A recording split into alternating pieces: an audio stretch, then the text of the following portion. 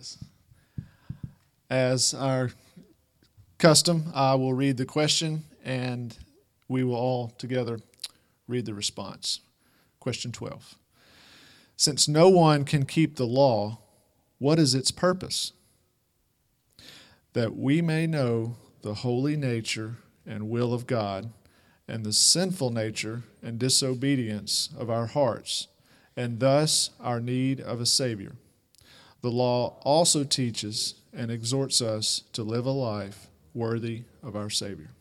Let's pray.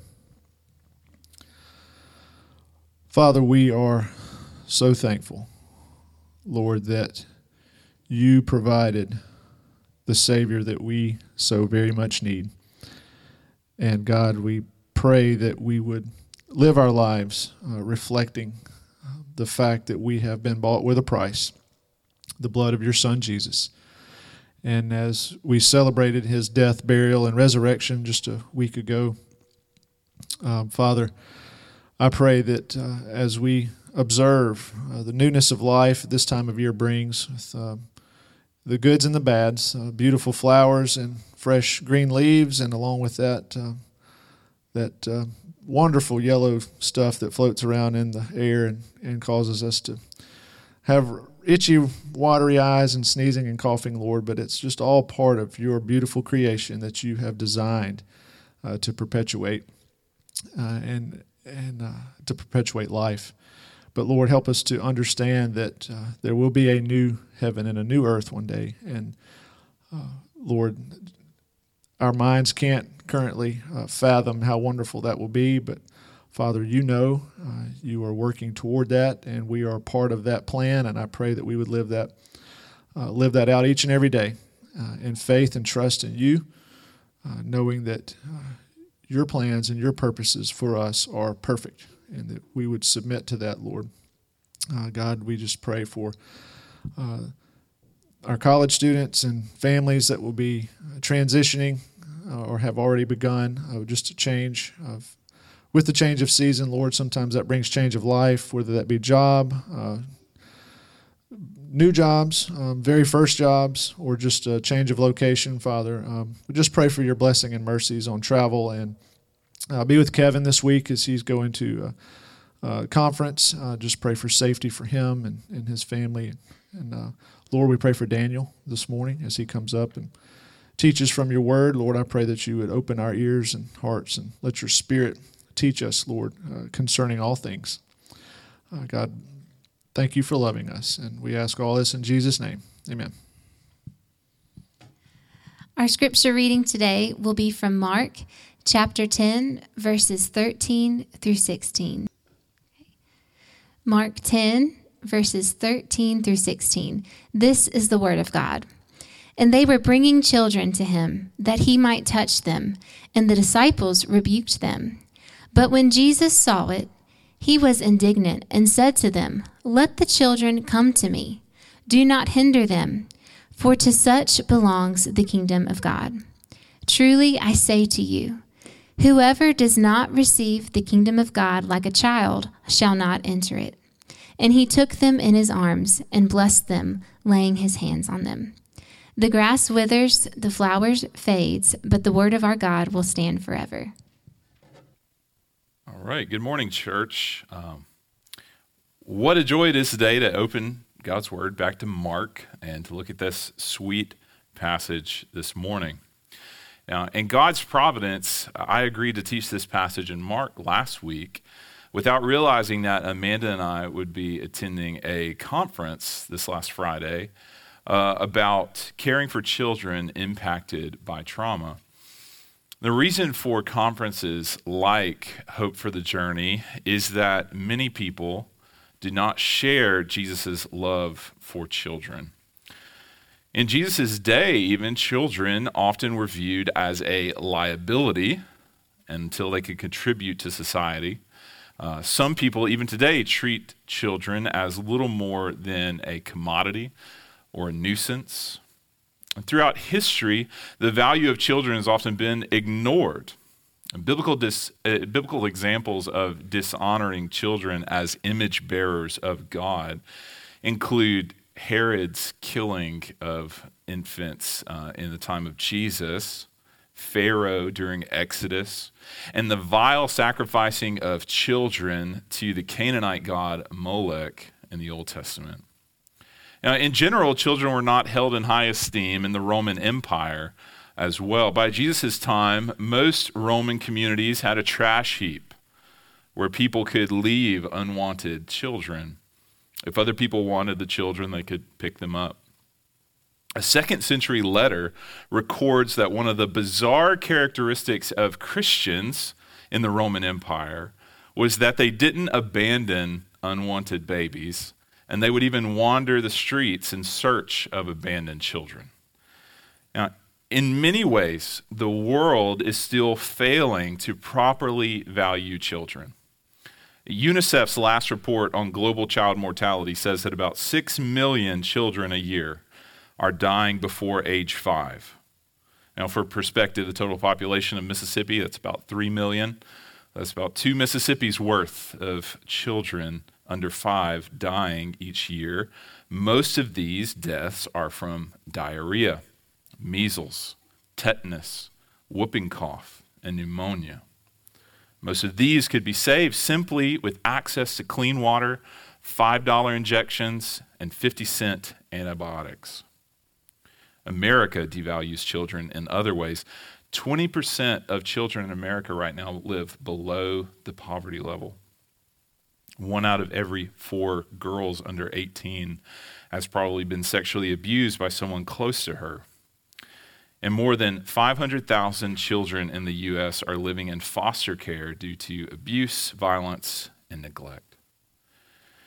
Church, these statistics hurt.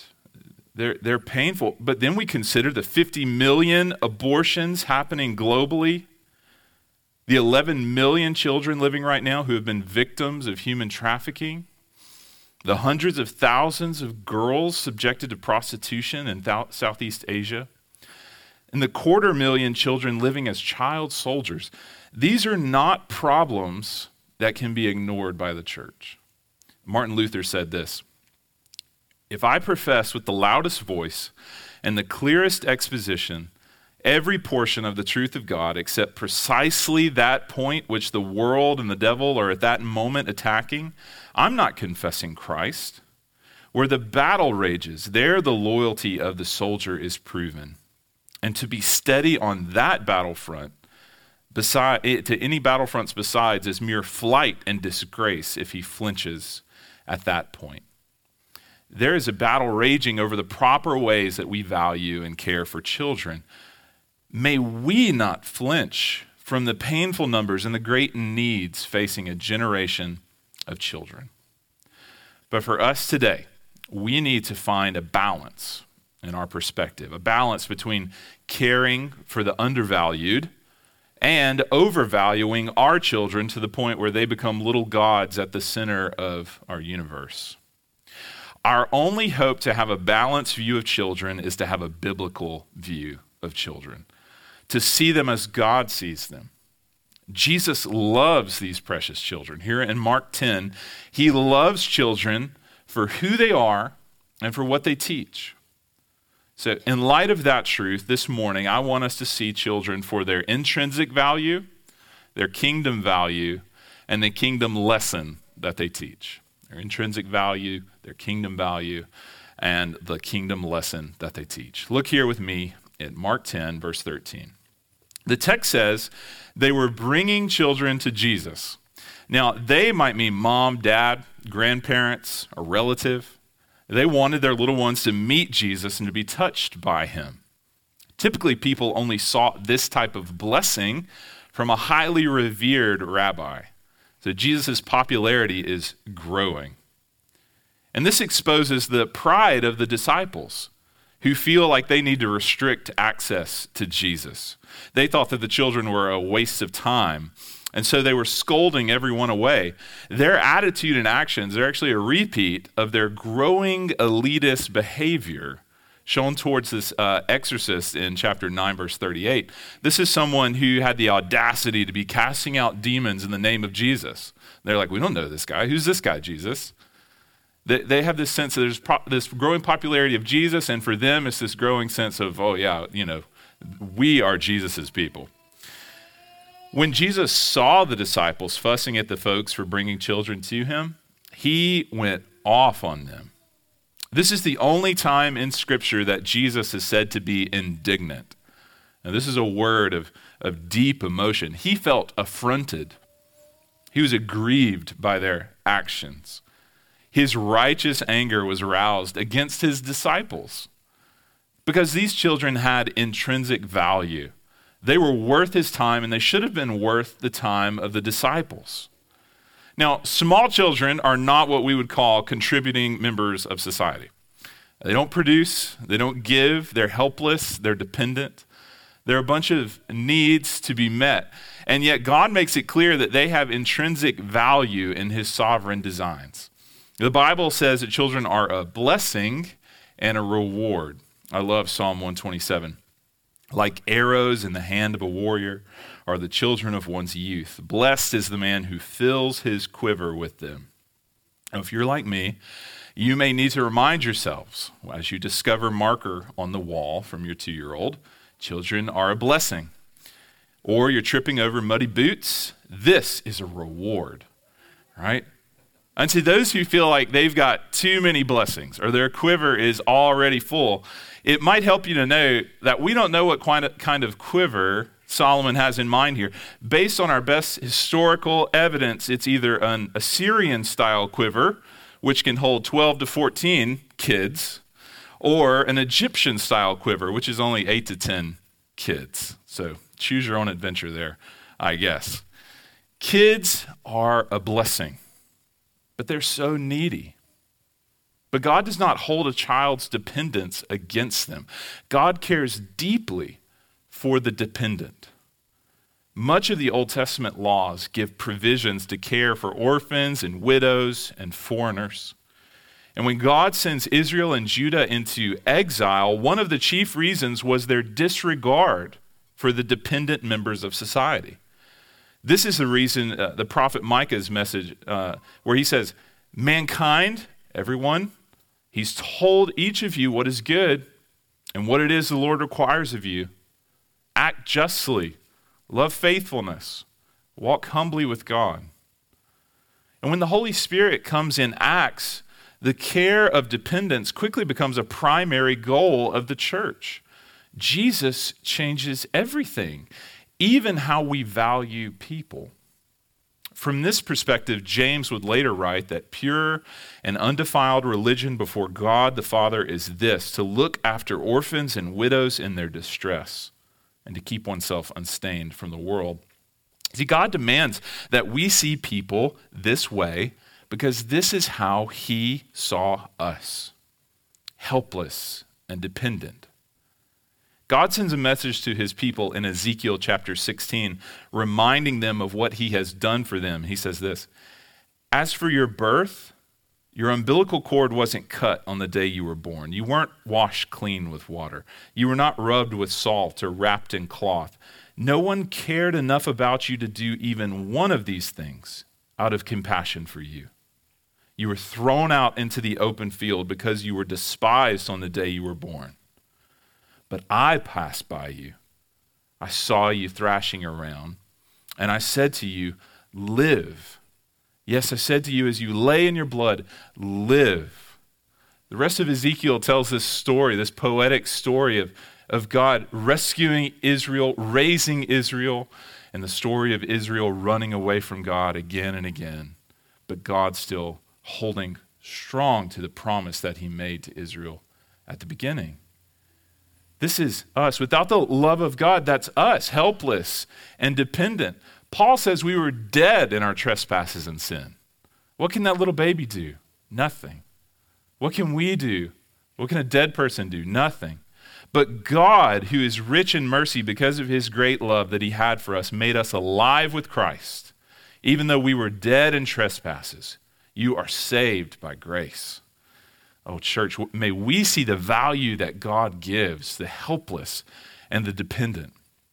Jesus wants us to see the intrinsic God-imaging value of children, and he wants us to see the kingdom value of children as well. Because hear me say this, it is not enough for us to simply meet the physical, emotional needs of children. We can value them, we can feed them, we can clothe them, protect them, but that does not meet their real need. We must lovingly lead them to Christ and show them their value in the kingdom of God.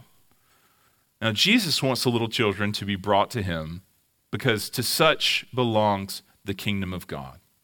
So, 2 quick questions around how we're showing children their kingdom value. How do we show children their kingdom value at home? While I don't think this text demands a complete survey of a Christian home, here are a few reminders for us. Ephesians 6:4. Fathers, don't stir up anger in your children, but bring them up in the training and instruction of the Lord. Titus 2:3-4. Older women are to teach what is good so that they may encourage the young women to love their husbands and to love their children. We train, instruct, love our children, but matters of faith are caught more than taught. Paul writes to Timothy saying, I recall your sincere faith that first lived in your grandmother, Lois, and your mother, Eunice, and now I am convinced is in you also. So for children, we show them that living love, that living faith for God and his word. It goes on to impact the next generation. In the home, we have to show them their kingdom value so that they're able to show their children kingdom value. How do we show children their kingdom value at church? As crazy as it sounds, I've actually enjoyed having my kids in church with me during COVID. It's been pretty crazy. You've probably had a cup thrown at you by one of my kids, but I like to hear them sing. I like to hear them ask questions and watch all of you. I like to have them watch all of you worship God and study the Word. And doing family house church in China, it really warmed me up to having kids, especially as a part of the prayer time and the worship time. And I think it's an incredible loss to the church when children are completely removed from regular worship. I'm not at all knocking children's ministry. I'm not knocking what we do here. I love it, fully support it.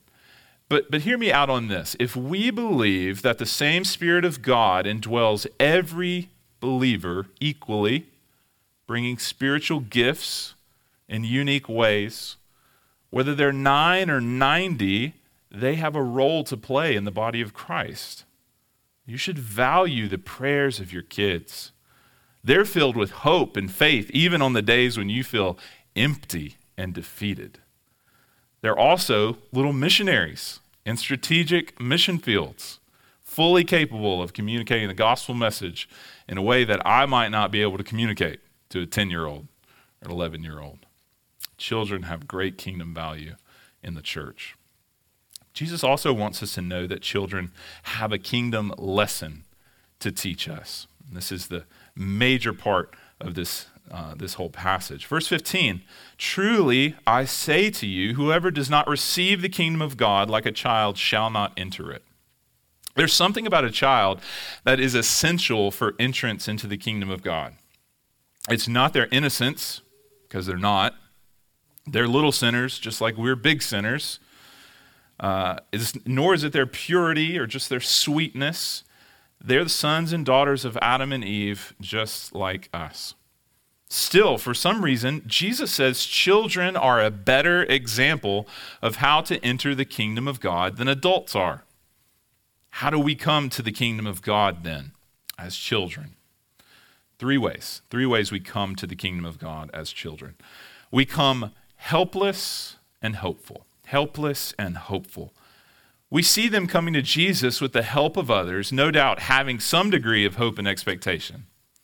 One thing about little kids, they are not jaded and pessimistic.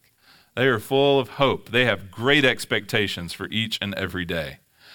I remember the first time as a kid, I was told we were going to the mountains for a vacation.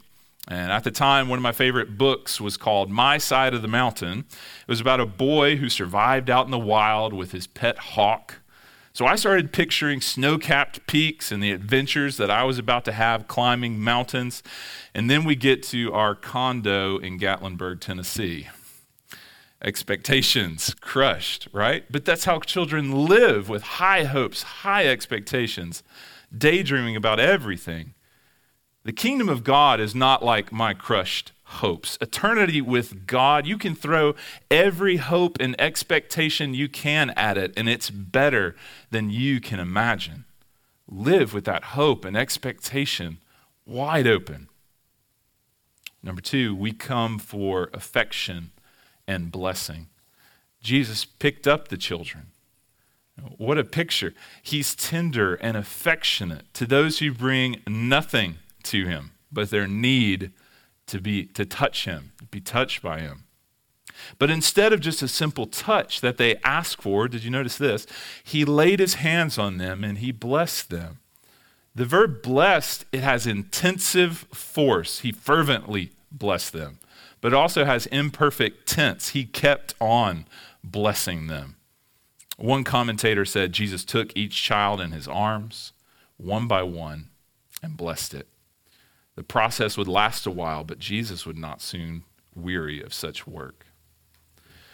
And here's something I've been thinking about since the conference on Friday with regards to this affection and blessing. One of the biggest struggles when caring for children who've undergone relational trauma is building trust and forming attachment. Children who have not received healthy affection often don't know how to receive it. It may look like a 6-month-old that we had who would wake up crying inconsolably for hours each night, even though you'd hold her, rock her, soothe her, try to feed her, nothing. She couldn't respond to those positive touches. Or it may look like our 13-year-old, Winbo, that we took care of in China. When he came to us, he was very, very sick. He was frail, and he had an issue with his feet that necessitated a wheelchair. Forming attachments with Winbo was very slow. It started out with carrying him to his wheelchair or helping him with a bath. For a while at our house and even in the hospital while he was there, he was just kind of there. Not a lot of interaction. Slowly, though, through watching movies together, just playing Legos with one another, sitting on the couch, looking at an iPad together, rubbing lotion on his legs, figuring out what he liked to eat, he began to make eye contact more. He began to smile more. He began to talk more. And this is what it means for kids, the secure attachment that they need. They need to feel protected. They need to feel precious. They need to feel heard. Maybe in your mind, though, you can't picture Jesus even caring for you this way, right? You can't understand why he would want to embrace you, the broken mess that you are. You don't know how to receive that unmerited affection from Jesus because you haven't received this kind of love, so you don't know how to receive it. Christians, if that's not you, then there are people all around you who feel this way when they hear about Jesus. We need to be the eyes of Christ that look on people with value. We need to be the mouth of Christ that speaks truth and builds trust. We need to be the arms of Christ that offer comfort. Because many people come seeking Christ's affection. I pray that many people will come seeking Christ's affection and love because they first saw it in us. Right? Our actions taught them how to receive the love that Christ offers. So we come looking for affection, we come looking for blessing, but number 3, we come trusting and dependent. And honestly, this is the central idea for the whole passage. Jesus says the kingdom of God, it's received and not earned. Did you notice that in verse 15?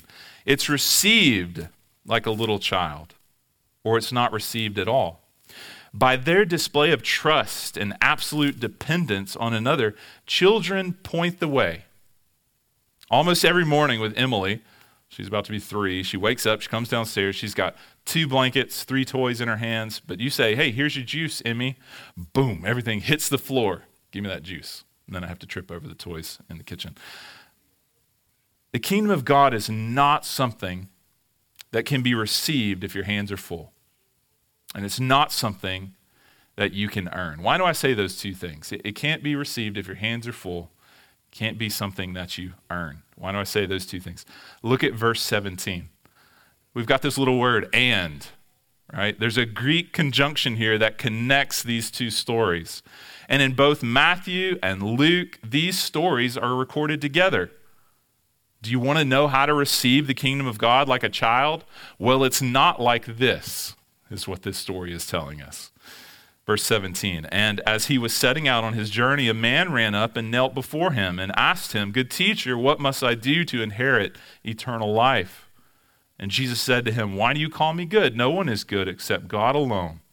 You know the commandments: do not murder, do not commit adultery, do not steal, do not bear false witness, do not defraud, honor your father and mother." And he said to him, "Teacher, all these I have kept from my youth." And Jesus, looking at him and loving him, remember that connection that he's just forming with children, he said to him, "You lack one thing. Go sell all that you have and give it to the poor, and you will have treasure in heaven. And come, follow me." Disheartened by the saying, he went away sorrowful, for he had great possessions. See, he'd been trying, he'd been working, he'd been trying to earn it. He wanted it to be within his control, and he didn't have dependence, he had independence. But look at verse 23. Jesus looked around and said to his disciples, "How difficult it will be for those who have wealth to enter the kingdom of God." And the disciples were amazed at his words. And notice this, but Jesus said to them, what does he say? He's looking at his disciples, he says, "Children, how difficult it is to enter the kingdom of God. It's easier for a camel to go through the eye of a needle than for a rich person to enter the kingdom of God." They were exceedingly astonished because in their mind, this guy, this was a guy you would want in your church. He's rich, he's got some clout, he obviously has good morals. Like, this is a guy you want in your life, and yet Jesus is saying that's not it. He's completely missing it. For the disciples, they're like, well, what's the way? What do we need to do? How can we be saved, they say. Jesus looked at them and said, with man it is impossible, but not with God, for all things are possible with God. That rich young man, he couldn't believe that his independent works weren't enough. He needed to learn the dependence from the children. He didn't trust that following Jesus was worth more than his possessions. He wasn't trusting. He wasn't coming with his hands empty. The story of the rich young ruler is less about what to do with our possessions and much more to do with having a heart that trusts and depends on Jesus for everything. Which, by the way, it's a miracle, right? But with man, it's impossible, but not with God. All things are possible with God. This is a work of God in our hearts to create that dependence and that trust.